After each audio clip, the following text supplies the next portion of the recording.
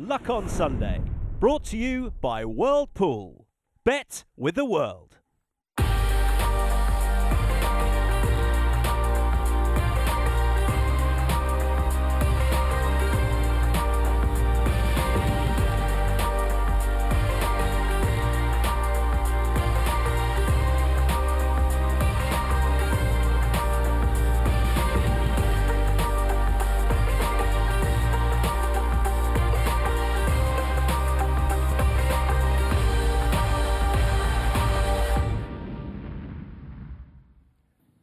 Welcome to the Luck on Sunday podcast, a weekly audio digest of all the best bits of Luck on Sunday, free to air every Sunday from 9 o'clock, that brings you the best guests and insight from around the racing world.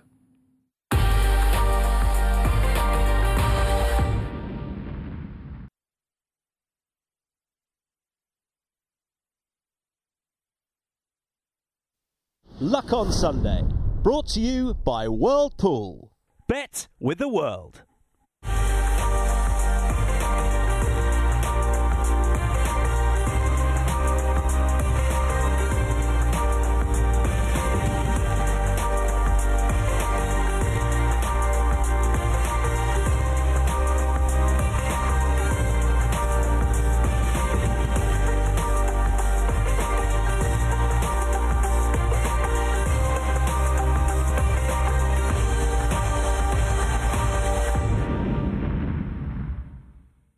Hello, good morning. Welcome to the show. The seasons may be changing, but one thing is guaranteed. We have the best of the sport and the best of chat through the next 2.5 hours. Here's what's coming up.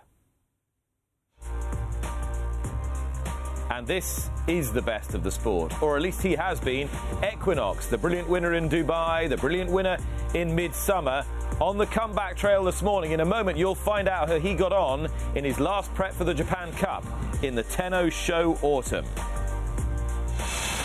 Here's a man who has been performing consistently at the top level all season. And it could have been that bit better. He's been second in no fewer than 11 Group 1s. But there's still glory to be hunted for Ralph Beckett in 2023.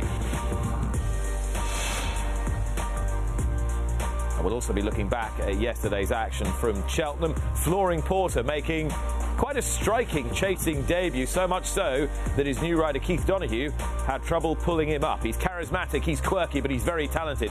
Could he take high rank over the bigger obstacles this season?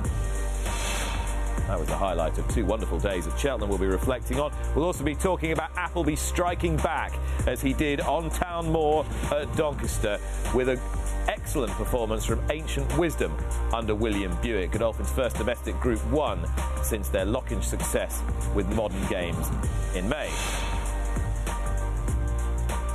Breeders' Cup will be on the mind of our studio guest Ralph Beckett and indeed of Charlie Appleby, but also on the minds of Simon and Ed Crisford. Ed will be joining us to talk about Algiers, this horse in the Dirt Mile, and Carla's Way, who will take high rank, you'd have thought, in one of the big juvenile races.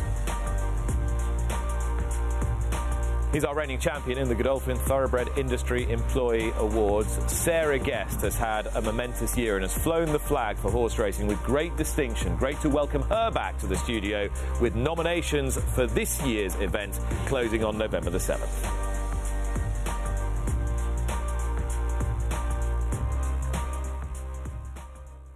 And a little later in the show, I'll also be joined for the first time on Luck on Sunday by former trainer and for a long time chief executive of the Thoroughbred Breeders Association, Gavin Pritchard-Gordon, a man who's had a really rich career in the sport and who has just published, or is about to publish, a very interesting volume of his memoirs. He'll be joining me shortly after 11 o'clock, and he has one thing in common. He might have more than one thing in common. One obvious thing in common with my studio guest today, Ralph Beckett, in that they were both assistant trainers to Peter Walwyn. Ralph's here once again alongside our LOS regular David Yates. Morning, gentlemen.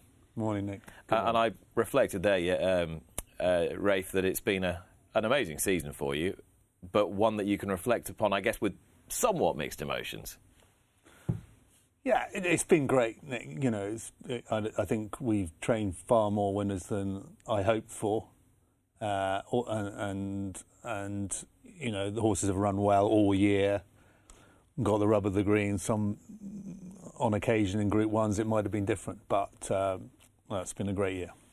And as I said, there's so many seconds in Group 1 races, but I guess that means that at least you are there at the top level. Pretty much every time there's a Group 1, there's a Ralph Beckett runner in there. Yeah, and that's great. You know, if you told me 20 years ago that this was what was going to happen, I'm not sure I'd have believed you. So it's been a great time, yeah. Where did you think you were going to be? If I'd asked you 20 years ago, where are you going to be in 20 years' time, what do you think you'd have said? Good question. I remember a great pal of mine when I first started training. He said, and I was sort of losing the Peter Woolwyn horses before I started. And he said, it's not going to get to the point where you come down in the morning to feed the horses and there are no horses to feed, is it? You know, it was so... it looked like that at one point. So, listen, it's been a great journey. And you mentioned a Peter Woolwyn there, because I was reminded reading Gavin Pritchard-Gordon's book last night, and he's on the show a little bit later. The grounding that you had there and what the sport looks like now, just so different. They're poles apart. Absolutely. He said about me when I started training, he said, I taught him most of what he knows, but not everything he thinks he knows, which was pretty prescient. You know, it was a great school. He gave you plenty of rope to hang yourself with, and anybody who worked for him had a great time. Who taught you everything you knew or knows, Dave? What a question. I don't know. I've got very fond memories of early days of Peter Watt, well, late days for him on the race course, but early days for me. Of just you know, there were, as a relatively young reporter, there were lots of quite austere figures that you approached with a degree of trepidation, even if you were a cocky little so-and-so. But you would walk up to him and the sort of eccentric, he'd stick his face in yours and say, hello. You know, this is very different to most of the others. It was a real pleasure and a real eye-opener to you know, he had some really good horses at that time towards the end of his career. And those are very fond memories. Was it scary for you as a young reporter in what sort of early mid-90s? Mid-90s. Mid-90s. Some of the big characters you were talking about, approaching them, asking for quotes, ringing them up. Was it different then to now? Not really. A bit. I mean, I suppose I'm more sure of myself now. There was one trainer who was really rude to me once, and I rang him up and said that the next day, and said, I'm going to give you an opportunity to apologise, or I will go to the BHB. It was a public thing. I'm not going to name the trainer. It's still training? No, it was a very, very public thing, and I said, I'm going to give you this chance, or my next call tomorrow. It was a Sunday, actually, Sunday morning when I rang, and I said, this is your chance, or I'll ring at 9 and I'll start a disciplinary thing against you. And He said, I'm apologising now.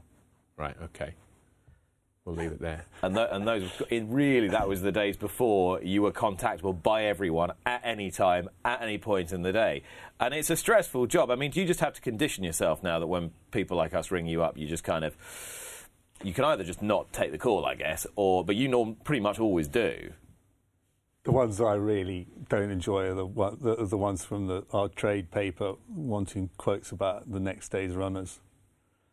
And so I've now taken to go, right, you've got 2 minutes as soon as they ring, because otherwise the conversation tends to go, you know, I don't enjoy doing it, I'll do it, but, you know, you've got 2 lines and that's it. Because I always slightly feel that it's us doing their job for them. Those pre-race quotes. I've never been comfortable with that, really. A weird thing about that, Rafe, though, is that was one of the main reasons I left the Racing Post, was that there was a thing that they were titled briefings then, when you rang trainers up and just had and it was a very inefficient way of using the space. Like, if you had 600 words, you could write a story leading on one thing and maybe quote 1, 2, maybe 3 trainers and get it done in 45 minutes, or the equivalent space ringing 10 different trainers. And my complaint about it wasn't bothering the trainers. It was like, well, no trainer is going to say, yeah, we've been holding this up all year, but we're going to make it tomorrow, and you know what? tomorrow, tomorrow's the day. And so I didn't think they were useful to punters. I found them really soul-destroying because a lot of the time trainers were pretty tired of this because you're ringing up apropos of nothing except that horse is declared for the race. Like if you if you do a preview and you say Dermot Weld warned punters TIEA is 2 weeks short, in my opinion, then punters can take that on board and think, right, okay, and it was sort of borne out by the running of the 1,000 guineas, wasn't it? But when you ring up and you say, I just need a line on Betty's Boy, who's in the 10 furlong listed race, the trainer thinks, well, what do you want me to say? So now you put the egg timer on. Yeah. Yeah. And the other thing that always gets me is they ring in the middle of morning training. You know, if I was a journalist, if I had that job, I'd ring whoever I had to ring 1 o'clock onwards. At least then they're not in the middle of training horses. I may have been known to call you many times in the middle of the morning, but normally you answer and appear to be quite good-humoured. Good. Not everybody would say the same, but so I'm glad you think so, Nick. Well, maybe as time's gone on, I don't know. Yes, possibly. Okay. You've got a stable full of brilliant horses, but at the moment you haven't got one like this. This is the Tenno show that took place a little earlier on today. The favourite, needless to say, and a very short prize favourite, was the brilliant Equinox. This is what happened. They're set. They're off and racing. Northbridge shows early pace with the Deuce.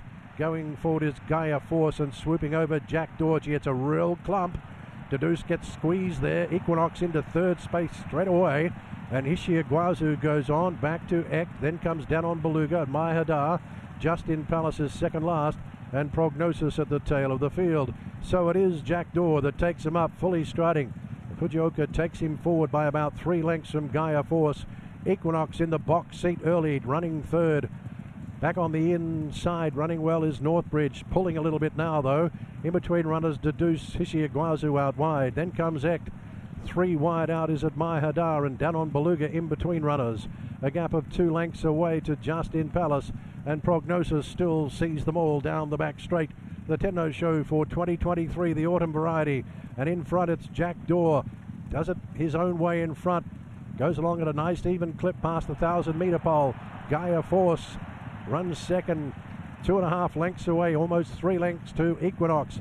They're getting a little closer to Deuce. Hishiaguazu's there as well, pressing forward. Losing a bit of ground, Northbridge. Going on is Admire Hadar. Down on Beluga, saving some ground in the middle. And losing ground the fence, Ector. Well back is Justin Palace. On its outside is Prognosis. They swing for home with 500 metres to run. And it's still Jack Dor with Gaia Force. Equinox still runs third. Deduce now peels out and starts to run on with Keita Tosaki. Equinox has given his head. Christophe Lemaire says go on Equinox, and he finds the front and he starts to stretch away.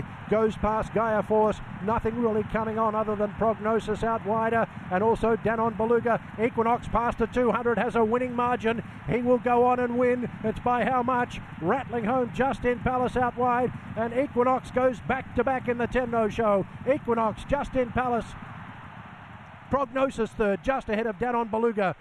Then back on the inside to Gaia Force, followed by Admire Hadar. Deduce knocked up in the home straight.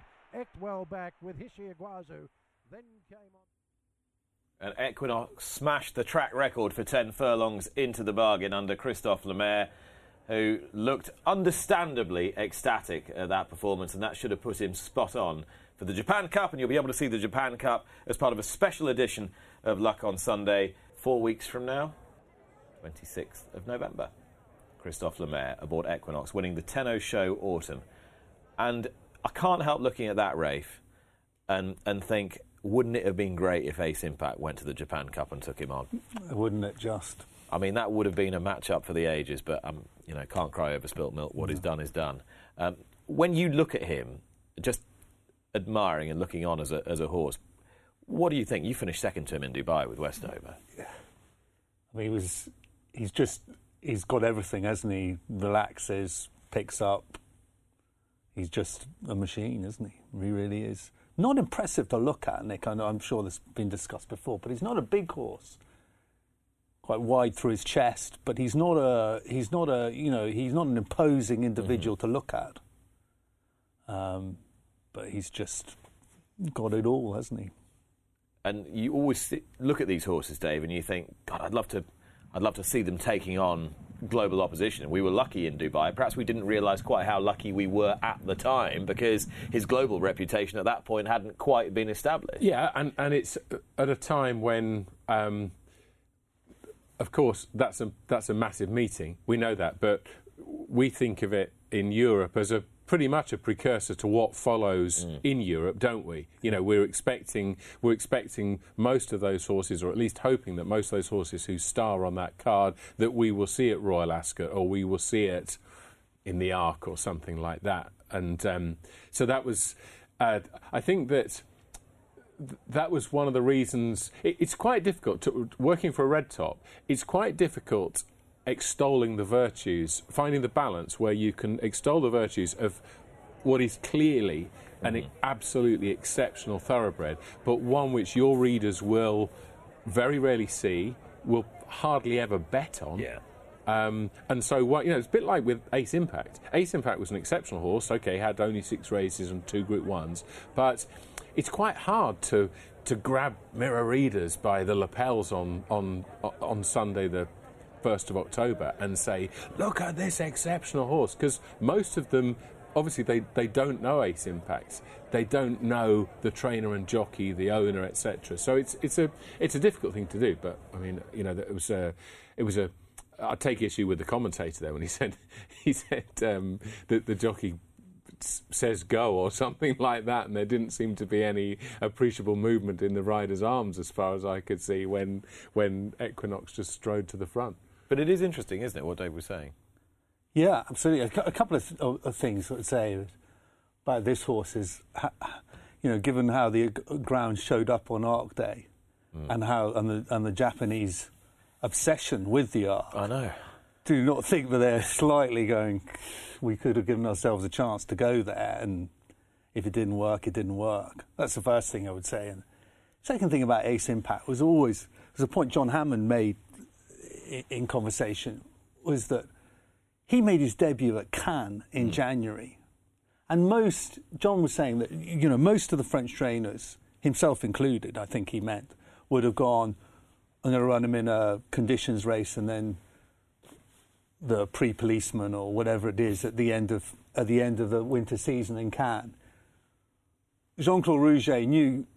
He perhaps didn't know exactly what he had before the horse made his debut, but he knew immediately afterwards, or as soon as the horse had crossed the line, and then campaigned him for the Jockey Club and the Arc. And that's quite unusual to be able. I mean, we know Monsieur Rouget is a brilliant trainer, but I'm not sure everybody, myself included, would have recognised the horse he became at that point. Quite amazing, that. Great trainer, brilliant career, and just very sad that it ended when it did, but it was entirely understandable in many respects. Let's talk about the highlight of yesterday's racing, which was a delayed highlight owing to a pretty horrible incident at the stalls with a horse called Battle Cry, who did eventually get up. His stable companion, Diego Velasquez, trained by Aidan O'Brien, was a little disappointing in the deep ground at Doncaster, but his market rival certainly wasn't. That market rival was Ancient Wisdom, and this was a big strike back at Group 1 level for Charlie Appleby, whose 2-year-olds latterly have really been flying. And this is a horse who showed a great attitude, as that picture suggests, to win the Cameco Futurity in the hands of William Buick. Dave, how important today was this for Godolphin and for Charlie Appleby? Absolutely massive. Charlie Appleby is in Dubai at the moment, but talking to Hugh Anderson after the race, you can sometimes you ask, particularly those who train for big organisations or big characters like Sheikh Mohammed and Godolphin. If you go into say, very welcome winner given the season, they can often give you a politician's answer and say, and not reference, not refer to the fact that, yes, it has been a disappointing season. Hugh Anderson didn't give the politician's answer, said, yeah, it's been a Sometimes it seemed like a long season. That's the first domestic Group 1 since modern games in May. In the Lockinge, and only the second. A supplementary entry, the only Charlie Appleby Group 1 2-year-old runner this season. Obviously, on the back of a very much below expectation season. It was absolutely massive. Obviously, much will be made of the ground conditions at Doncaster. Battle Cry got upset in the stalls, which I don't think it did the plan for Diego Velasquez any good, because they would have made the running and tried to make that a stamina test. But obviously, they've got plenty of other 2-year-olds to fall back on. But for Godolphin and for race fans as well, it's sometimes quite a depressing thing when you look at an odds comparison site for next year's Derby, and it's O'Brien, and again, you're trying to find interest in it yourself. Never mind trying to interest other people in it. And so the fact that you've got an Ancient Wisdom, albeit I think with question marks as to what the ground will be like at Epsom next June, is a really beneficial thing. And of course, every early classic next season at the moment, Rafe, is being seen through the prism of City of Troy. If City of Troy is there, then that's where your interest is focused, and everything else comes secondary to that. How good do you think Ancient Wisdom is? I thought he must. First of all, he must have a pretty good constitution, because he looked like he finished a tired horse in the Autumn Stakes only 2 weeks previously. They were covered by 10 lengths in that ground. That would temper my enthusiasm for the form. You would think that they'd have been more spread out if Battle Cry had run. And obviously Diego Velasquez wasn't suited by that ground. He's a very good moving horse, isn't he? So who knows? But I would be mad about the form. Where is the Ralph Beckett Derby horse for next year? Well, we've got a couple of horses that could come forward. A horse called Valvano, who won at Nottingham the other day, was quite impressive. Night of Thunder horse, Night of Thunder horse. But he's got quite a staying pedigree underneath. A nice horse called Feigning Madness, who's still only discovering what he's about, who won under a penalty the other day. The Ulysses, is he? Ulysses horse, yeah. So those would be the two at the moment. We'll see. Run quite a nice horse. He perhaps doesn't have... He's a Golden Horn horse, so trained for Ammo, called Poneros, who won at Nottingham as well the other day. Quite like him too. He may be more of a St. Ledger type. We'll see. Hopefully one will come out of those three.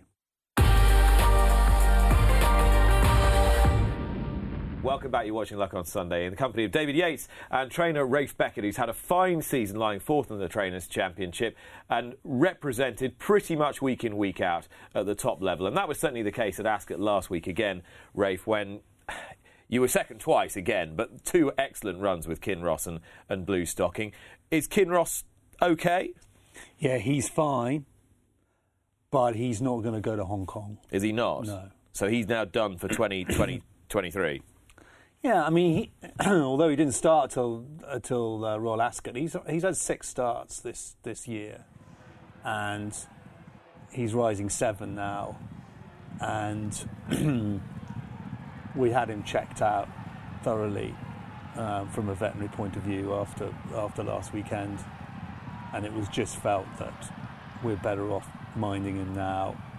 He'll have a 6 or 8 week break. We'll bring him back for midsummer next year.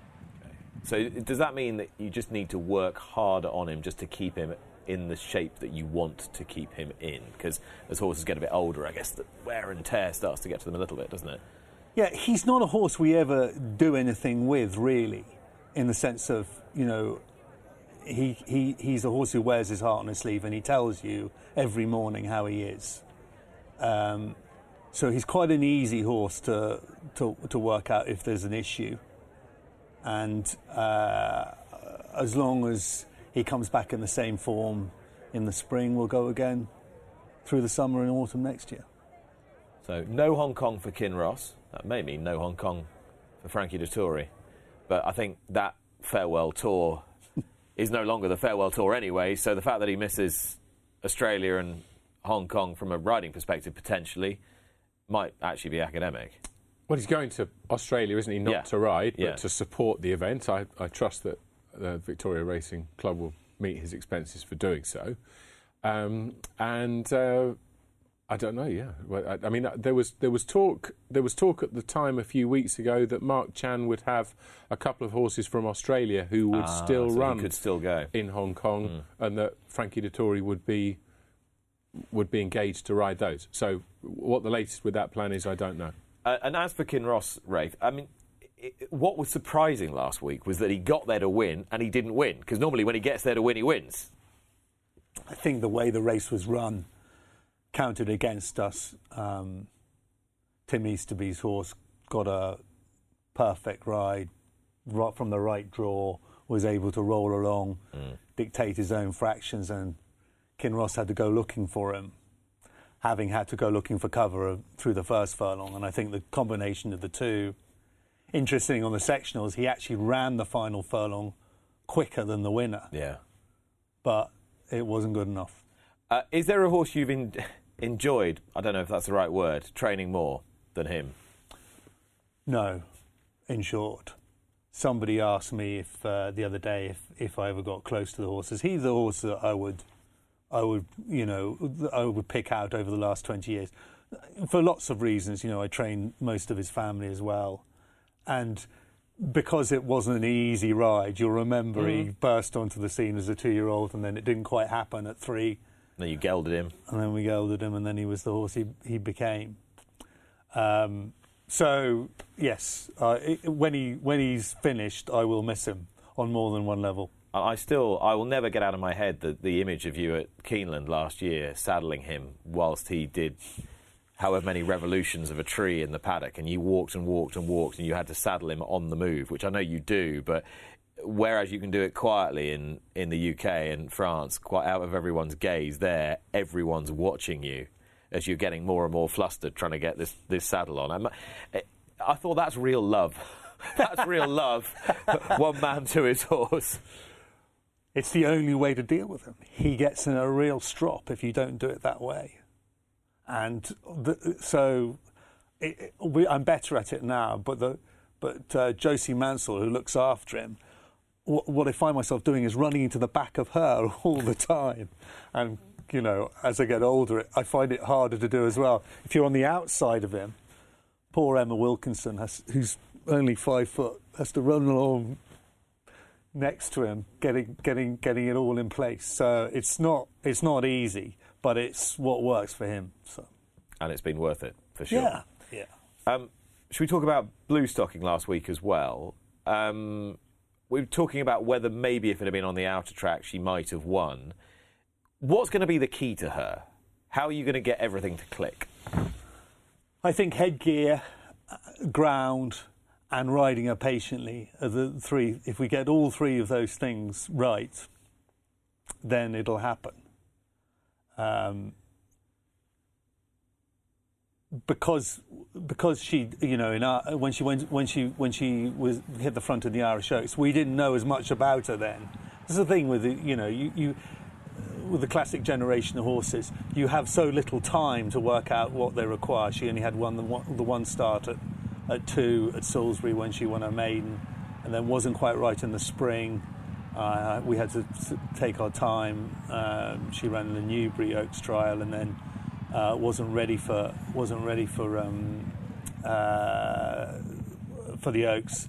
The Ribblesdale ground possibly quicker than she liked, but she finished well. And today, or rather last week, I felt we got all our ducks in a row. It just the way the race was run played against us. It was Barry Marn's idea to put cheek pieces on her, and I think that was a significant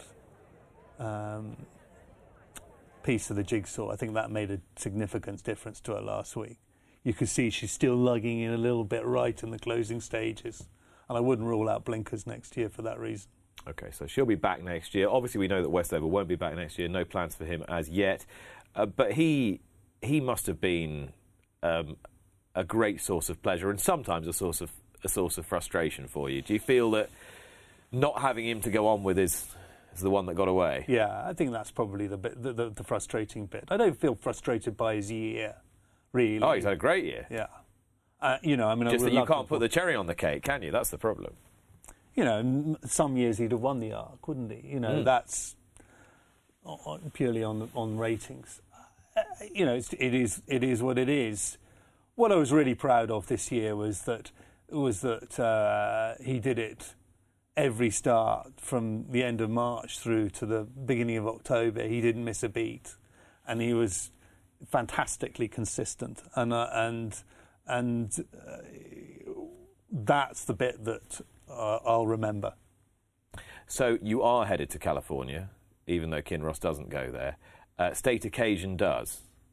And you've got Starlust on the plane as well. Did she get on the plane? Yeah. Yeah. Starlust, Jim Hay and Alex Cole were really keen to run him, and he's a tough beggar. So it's the right fit for him. If we get a draw, I can see him being competitive. We'll do some gate work out there and see how they go. But if you see here, you know, he looks beat here. Mm-hmm. Hector can't use his stick in his right hand because he's too close to George Scott's horse. But he still toughs it out. And if we get the first 50 yards right, it might fall into place. Frankie Dettori rides him. So he's got enough of that kind of brazen pace to be able to sit and travel. He broke very quick in the middle park if you watch it back. So we'll find out, Nick. And he definitely makes it in. And he definitely makes it in. Okay, Starlust in the Breeders' Cup Juvenile Turf Sprint with Frankie Dettori aboard. Now, State Occasion's a wild one to some, but the Opera run was pretty good on fast ground that she needs. Rossa was really keen to ride her forward at Longchamp. I was less keen because I thought she'd be keen if we did that. As it turned out, I was wrong. She was the only one who got closest from midfield and only beaten 2 lengths. So I was keen to send her. It was really me who's keen to send this one rather than anybody else. She's owned by, or she's leased from her breeder by a very sporting bunch, Compton Hellier, Derby Dennis, and the like, Julia Scott, and so on, and James Charrington, and so this is an adventure of a lifetime, really, isn't it? So yeah, they're all going. Some of them are going out, and there's a bunch of them which will be great.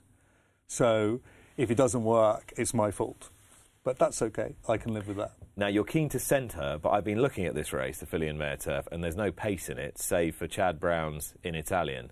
You're not going to let him have a freebie in front, are you? No. So you'll be right there, out of the gate and near the speed. That would be my fervent hope, depending on the draw, obviously, Nick. But that's what we'll certainly be riding her more positively. And the ground will be fine for her, won't it? She'll like the ground. Yeah. And this is a filly who won over 7 round Chelmsford. You know, as a 4-year-old, she doesn't lack pace. So we'll see. So you go there slightly under the radar with both horses, but I can feel a bit of that Muhanak hope. I was wondering when he was going to come up. Always has to come up. Yeah. Yeah. She's in good shape. Really good shape. And when do you get out? I go tomorrow night. Excellent. Look forward to seeing you there. We look forward to seeing Ed Crisford there as well. The Crisfords have got a couple of really interesting runners, one of whom is Algiers in the Dirt Mile. The other, of course, is Carla's Way in the Breeders' Cup Juvenile Fillies Turf. Ed's on the line now. Morning, Ed. I'm very well. Where do we find you this morning? I'm in Newmarket. I'm at the stables here. Going out on Tuesday. So there. Okay, and the horses are in transit now, or have they? No, well, Algiers is already there, isn't he? No, he was back here. They flew yesterday. They got in early hours of this morning. Both seem to have travelled really well. Les Reynolds is out there. holding the ship. So yeah, no, they both travel very well. So we'll see how they are tomorrow. I mean, you mentioned Les. I mean, he's had masses of experience down the years. Spent a long time with John Gosden, of course, formerly with the Pipes before that. But how important is it to have a team that really understand the dynamics of travelling these horses and know exactly what they need and when they need to have what they need? Well, it's huge. I mean, you need to trust your team, and someone like Les has been around the world at all the big race meetings around the world, and he just knows the score, and you can just trust him with whatever he says, and that's a huge part of it. And when he says they're travelling well, and he looks after them great, and it's always a big team effort. Let's have a look back on Algiers' last run. Now, this was Plan B. You just had to get a run into him, but this is not really what you wanted to do. Go to Canada, was it? No, I mean, we were due to run an aqueduct in the Woodward, and there was just this huge storm in New York, and all the streets were flooded. So the track was very sloppy, and they moved it 24 hours. But we were just looking at the track, and it just, he had never run on a sloppy track, and we just thought that it might just be a bit unsuitable for him, and it just wouldn't play to his strengths. So we shipped him up to Toronto. It's just a van ride away onto the TIEA, and he trains on your weather here, so we thought it shouldn't be an issue. But the way the race played out, it was a bit of a disaster, to be honest. They went very, very slow. There was no pace at all. He was caught in a bit of a pocket, and the line came too soon. He never got there. But he had a run. That was the aim of the game. It was a long way to go for a bit of a racehorse gallop, but he's come out of it great. He came back here. He's done really, really well since. So yeah, he's on target. And you're going to be taking on one of the highest profile horses of the entire fixture in Cody's Wish. You'll be taking on the Preakness winner National Treasure as well. So a bit like Rafe, with this horse, you slightly fly under the radar. But on his Dubai form, do you think he's a big player? I think he has to be as good as he was running in the World Cup or when he won those Maximum Challenges. He has to be as good to be competitive. If he can run to that sort of those form and those figures, I think he will be in the mix. Who knows if he's going to take to the Santa Anita dirt like he did to Meydan? That's another question mark. But the style of racing should suit him really well. And just remind us who rides him, Ed? James Doyle will ride him. James Doyle rides him, yeah. And Carla's Way in the Juvenile Fillies turf. Yeah, he rides both of them. Yeah, and Carla's Way was brilliant last time in the Rockpool. The form's taken a real boost. Have you been pleased with what you've seen from her in training since? Yeah, looks fantastic. She's really sort of coming to herself this autumn. She won the Rockville extremely well, beating the first and second in the Fillies Mile. So there's good form there. But we opted not to go to the Fillies Mile really because the straight mile at this stage of her life might just catch her out a bit. Plus the ground, she needs seriously quick surface. And we just felt that a two-turn mile at Santa Anita would really play to her strengths and suit her down to the ground. So we opted for the Breeders' Cup, and she's in great order. She seems to have travelled well, and I think she's a filly. If she gets a good draw and she gets a clean break, I think she should be very competitive.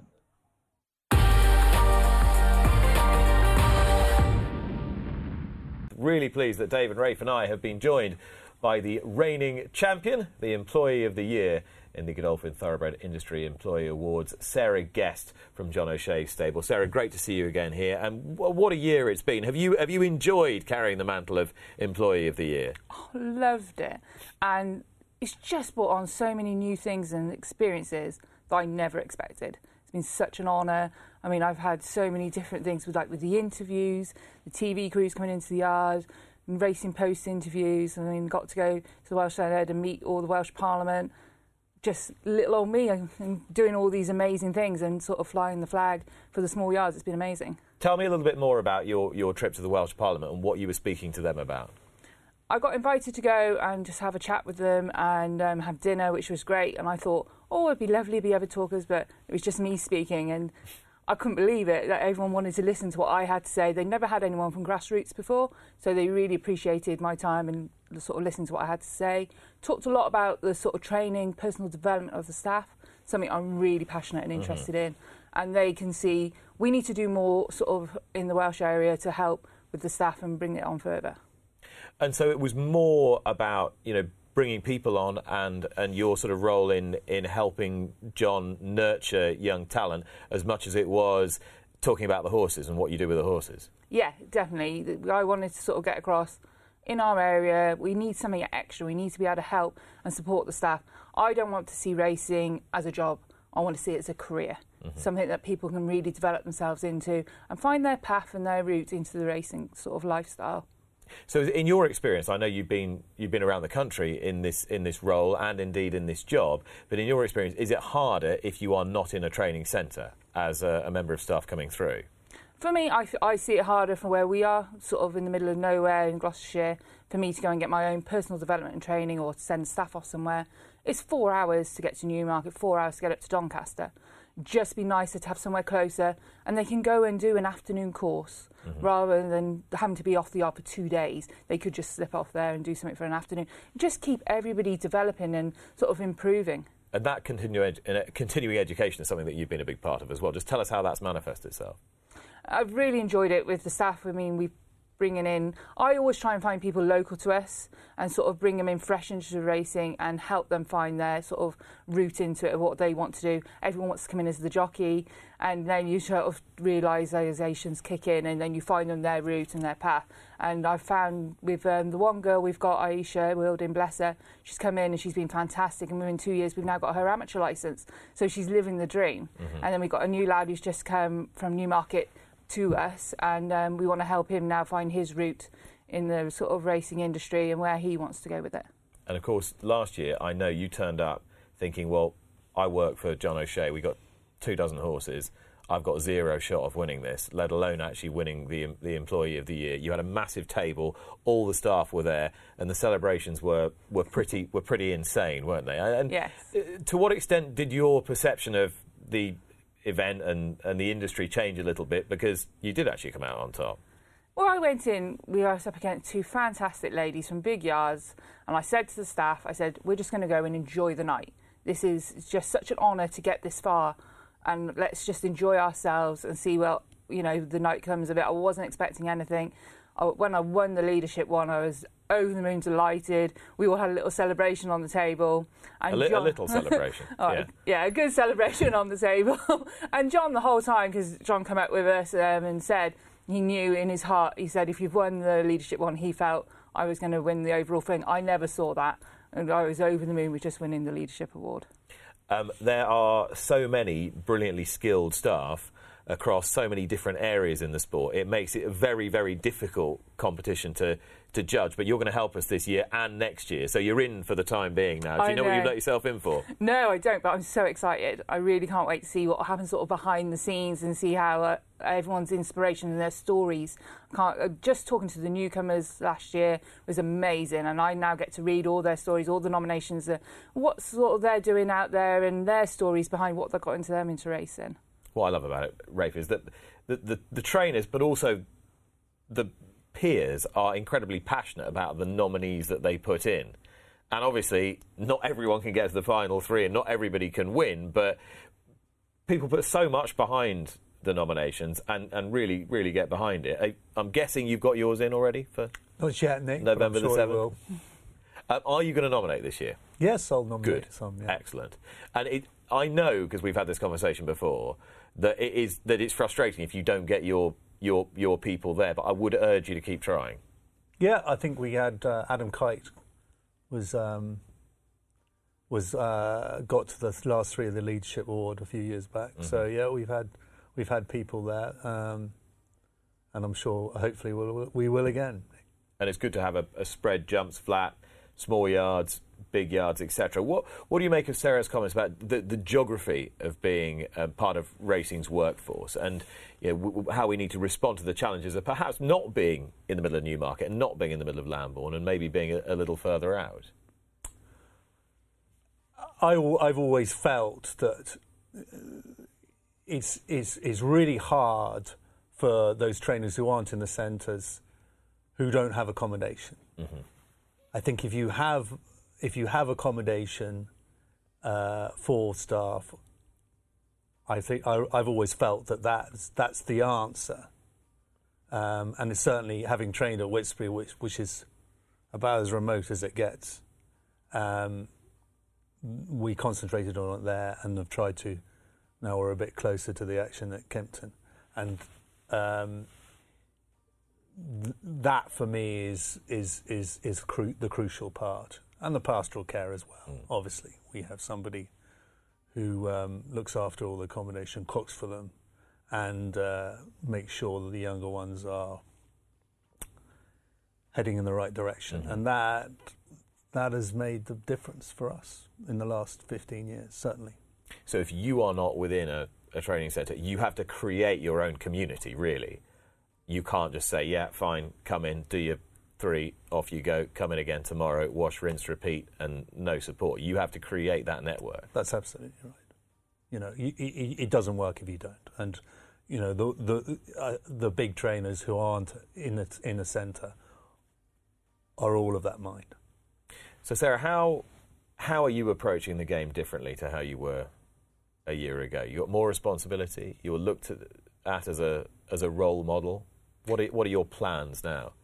Yeah, my day-to-day stuff is still the same, bar the interviews and things that I have on. But the staff want now what I've had. They all inspire and want to sort of achieve the same things.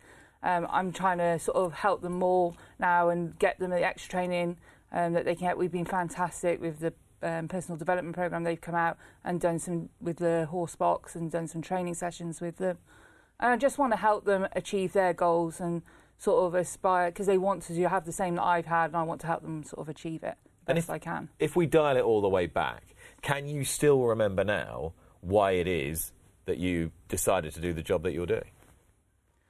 The love of the horses. It is the love of the horses, and that's what sort of got me up every morning, come rain or shine. I want to be out there, I want to be with the horses and training them and enjoy it. But the more I've done the role now, I really want to help the staff. That is so important to me, to see them develop and get their training and progress and sort of find their path and enjoyment that I've had. I want the same for them. And do you feel optimistic in that respect? Do you feel like the sport can offer young people a bright future? Yes, but the problem where I've found with where we are, we've had really struggles with staff, with just being able to find staff to come in and do the job. We went through our first time ever of a sort of a struggle for about 3 months. We were really down on numbers. It's all picked up again now and everything's going really well. We've got staff back behind us, and I want to make sure now that we keep them and we give them all the training and development that they need. But everything's there for them. They've got to want to grab it with both hands as well. I think COVID did really take a big hit on the industry. How are you finding it, Rafe, in terms of employment and retention at the moment, sort of relative to where we've been through the last few years with COVID? I know Brexit was a big issue, and I know the sport's been working quite closely with government to sort that out. Yeah, we're fine, Nick. We've had a good time of it. Getting racing put back on the shortage occupation list will change everything. Yeah. The thing I would always stress, and I hope Sarah agrees here, is that being a stable lad is, or being a groom in a racing yard is great fun. It's a great way of life. So it's not for everybody after the age of 35, but from school leaving age to 35, you couldn't want a better way of life. It is terrific fun.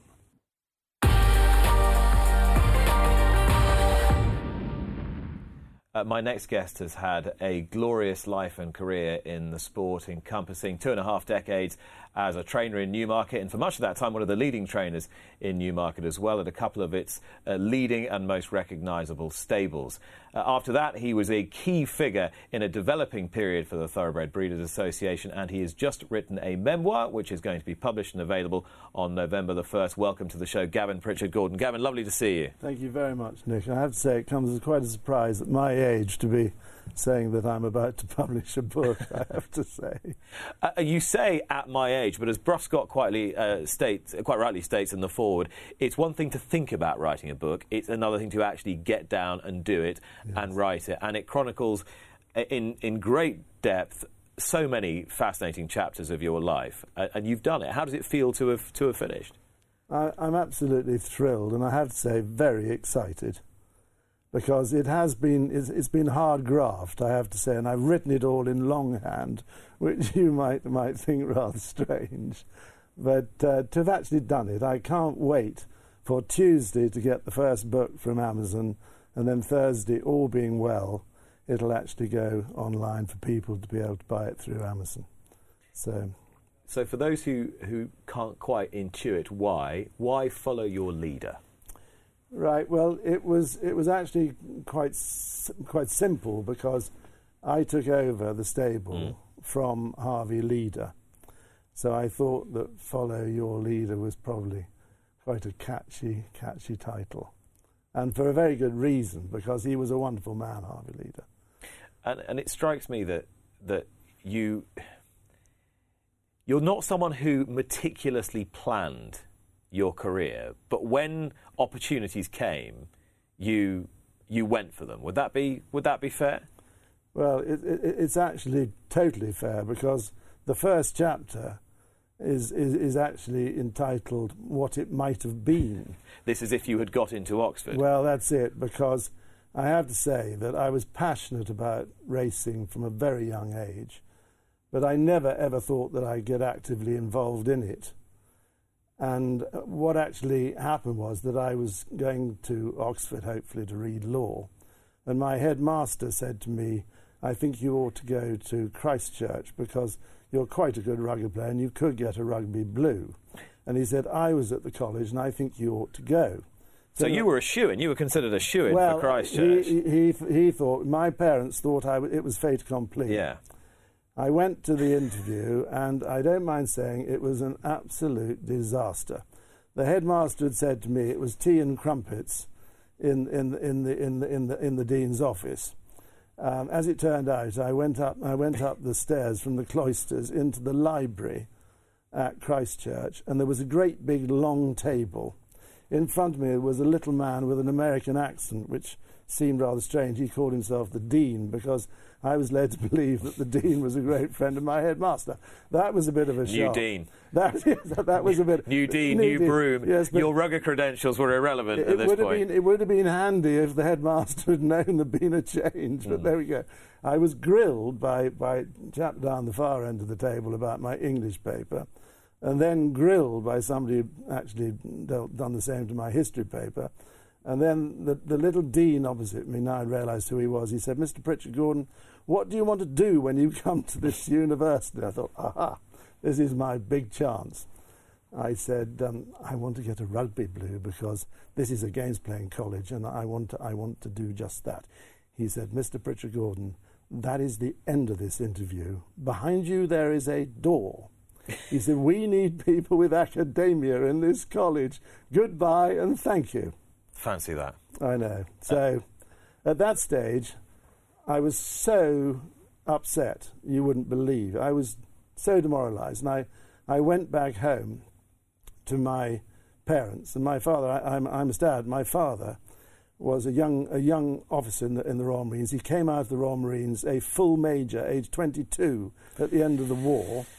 And when I came back, there was the champagne on the table, and we were going to have a party because I'd done the interview and I was about to go to Oxford. I said, "Dad, you can put that away." "What do you mean?" He said, "It was a fait accompli." I said, "I'm sorry, I failed it." He said, "You failed the interview." I said, "Yes, I failed the interview." He couldn't believe it. You write very affectionately about your father in the book, though, in quite a surprising way, I thought, because you describe him as a man who left the Marines aged 22 as a major, and you think, well, my goodness me, he's going to be some terrifying, austere character who's incredibly strict. But you write about him with an awful lot of love and affection. Well, he did. He was a wonderful, don't get me wrong, he was a wonderful father, and he had just that. He had love and affection for his children, but he was tough. And, you know, you don't come out of the Royal Marines age 22 a full major without being a pretty tough, successful man. So it was a question of what are you going to do now? And you loved racing. And he encouraged you maybe to be a racing journalist, and you were part of the famous BBC interview. What he actually said, if I could just backtrack for a second, he just said, "Right, Gavin, what are you going to do in your life?" I said, "I don't know, Dad." He said, "Well, you better make up your mind," which was not a great help. He said, "What do you like?" So I said, "I love horse racing." He said, "Right." He said, "What are you going to do in horse?" He said, "Well, you write quite well. You wrote for the school magazine about horse racing. Why don't you write to a couple of sports editors on London newspapers and see what happens?" So I wrote off to 2 and got a reply from Bill Hicks, the sports editor of the Daily Mail, amazingly asking me to go for an interview. So I went the following week, and that all went very well. And he said, "Gavin, I'd like you to come back next week and meet my racing staff, and then we'll go from there." I said, "I can't. I'm going to hospital to have an eye operation, and I'm going to have bandages around my head for a week." He said, "Where are you having the operation?" I said, "In Bart's Hospital." He said, "That's round the corner from Fleet Street. I'll come and see you every night, and I will read the sports page of the Daily Mail and the Sporting Life to you." Anyway, he did just that. What a lovely man. And he, on the last day, I had the bandages off, and he said, "How did it go?" I said, "I've been given a very, very good report." He said, "Well, I've got more to add, because I'm going to have you on my sports desk to write about racing. But you've got to do 3 things. First of all, you are to go on a local newspaper to learn. You're only 18, you've got to learn about journalism." So I went to the Mid-Sussex Times for a year. And then he said, "The second thing is I want you to go to France, because our competitors on the Daily Express, Peter O'Sullivan and Clive Graham, speak fluent French, and you must as well." So I went to France, and I worked for my father's shipbroking office as Marine. And the third thing you're going to do is to go to Newmarket to learn about racing from the inside. So I did the first 2, and I sent a letter to 5 Newmarket trainers, and I got a letter back, only one, from Harvey Leader. And that's how it all basically started. So it was all being the right place, right time, I suppose. And actually, I must just add, the interview with Harvey Leader, because it was quite funny, that he told me to be in Newmarket at Starfleet. It was the Craven meeting on the Tuesday. He said, "Be in there at 6 o'clock after racing in my office." So I knocked on the door, and he didn't answer. I knocked again, he didn't answer. And I saw 2 elderly gentlemen by the fire in their racing suits, and I recognised Harvey Lee, and I knocked again, and the old boy came. He said, "What do you want?" And I said, "You wrote to me and said I should." I didn't. Anyway, he shuts the door. So I think, to hell with that, I'm going to try again. At that stage, I had his letter in my pocket. So he said, "I told you to go." I said, "Mr. Leader, there is the letter you wrote me." "Oh," he said, "you better come in." So he and Lord Willoughby de Brooke were the other ones. They were discussing plans for their horse. He said, "Go and sit over there." So I went and sat over there until 7 o'clock. And Harvey Leader, didn't actually live in Starfleet. He lived at Denston Hall, about 12 miles away. So he just said to me, he said, "Come see me in the morning at 7 o'clock and don't be late," like that. So he and Lord Willoughby, off they went. And the next day I went and stayed in the pub, got back at 7 o'clock, and down the drive came Harvey Leader and Lord Willoughby in the little grey Mini. And they stood by the rails, looked, and didn't take any notice of me at all. The horses go off, and they were back. I thought, this is my last chance. I said, "Mr. Leader," I said, "this is the letter." Oh, he said, "Right." He said, "OK." He said, "Well, do you drive?" And I said, "Yes." He said, "Well, get in and drive us. So I drove Harvey Leader and Lord Willoughby Brooke out to the gallops, and I obviously did something because I came back and had breakfast, and then did second lot, and then came back, and then it was a glass of champagne. Thank you very much for driving us. What do you want to do? And I said, I just want to be with you for 1 year, Mr. Leader. He said, that's fine. Start on Monday. Perfect. It's perfect. And, of course, this had an amazing outcome because there were a series of sliding doors moments in this period, but the most significant one was that he called you in and said, just as you were about to embark on a new adventure, and said, no, you're going to take over from me and we're going to swap places when the licence changed. And he then got sick and you had to be called back to do it. Actually, again, to backtrack, sorry, Nick, but I did my year. I'm short-circuiting here, Gavin, you can see. Right, OK. He did my year. I did my year, and at the end of it, I had to go and see Harvey Leader and tell him that I was going to the Daily Mail. He said, "What are you talking about? You never told me that." I said, "Yeah." I said, "I'm starting there next week." He said, "You're not." I said, "Sorry."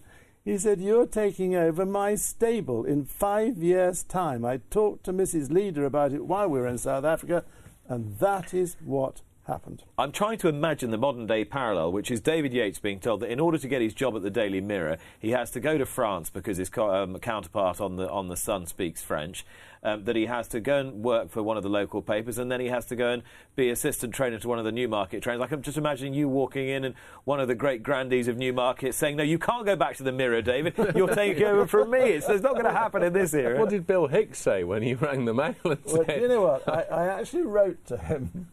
And you know, he couldn't have been nicer. He just said, "I'm terribly sorry that you're not going to be able to come on the paper, but I wish you the best of luck as a trainer." And he said, "Keep in touch," which we did. And he couldn't have been nicer about the whole thing. He's a charming man. So there could have been a very different response thereafter. Was it 3 years... A year in France, a year on the Mid-Sussex Times, and a year in Newmarket. Yes, and I was meant to go to him to start the following week. Yeah. But he couldn't have been more charming about it. I think this is a much more worthwhile tripos than the one that you would have enjoyed if that dean, the pesky dean at Oxford, had let you into the varsity. I do want to hear about this BBC interview, though, because you were in part of that infamous group that included Julian Wilson. Well, I was, because I was then in France, actually working for Asmarine, and somebody said to me, "There's a job being advertised in the Sporting Life for BBC television correspondent, and you ought to apply." So I wrote off. I thought there was no reason why I shouldn't apply. So I wrote and amazingly got a letter back from the BBC, "Come for an interview next week. Expenses paid from Paris," which was very nice, thank you. So I went, and that seemed to go okay. And they wrote to me again when I got back to Paris and said, "We'd like you to come again." So I did, and at that stage I obviously pleased the judges, because I was then put on the final 6 for the people that were going to go for a day at Newbury on the Friday of Newbury, when the BBC were only doing live on Saturday, but they had us 6. Do a dummy run. Dummy run, yeah. Everything, yeah. And I'll try and get this right, but there was Jack Millan, David Phillips, Tim Richards, and now you're going to be surprised about this one, Michael Stout. Michael Stout, yeah. And Julian Wilson. Okay, well, I obviously didn't do too bad in my grandstand one, it seemed okay. Then I did a paddock commentary, and then I went to my actual commentary on the race, and by this stage it was a very cold, foggy afternoon at Newbury, and there was a steward's inspection as to whether they can go on racing. And I remember climbing up the little stairs to go to the commentary box to meet Peter O'Sullivan, who was going to look after me while I did my commentary. And as I got to the top of the stairs, he said, which was lovely, he said, "I'm Peter O'Sullivan." It was a wonderful thing. How wonderful for me to be actually talking to him. He said, "The good news is that racing is going to go ahead." He said, "The bad news is that visibility is 200 yards, and you're going to have to do that through the monitor." So being a young mug, I said, "What's a monitor?" He said, a monitor is that little screen in the corner. He said, you've got to do that. And then once they get into the straight and go to the last fence, you pick your binoculars up and you take them from there to the winning post and then announce the first and the second. And it was 19 runners in a novice chase at Newbury. And bearing in mind, I'd been in France. I didn't know the form of the horses very well. So anyway, as they come into the straight and go to the last fence, I get my binoculars and I did what I thought was very exciting commentary. And as they passed the place, I dun, dun, dun, dun, dun, and first so-and-so, second on the so-and-so, and I put my glasses away and Peter O'Sullivan said, Gavin, that was absolutely brilliant. And I thought, oh. He says, only one problem, he said, the horses you've called first and second haven't finished yet.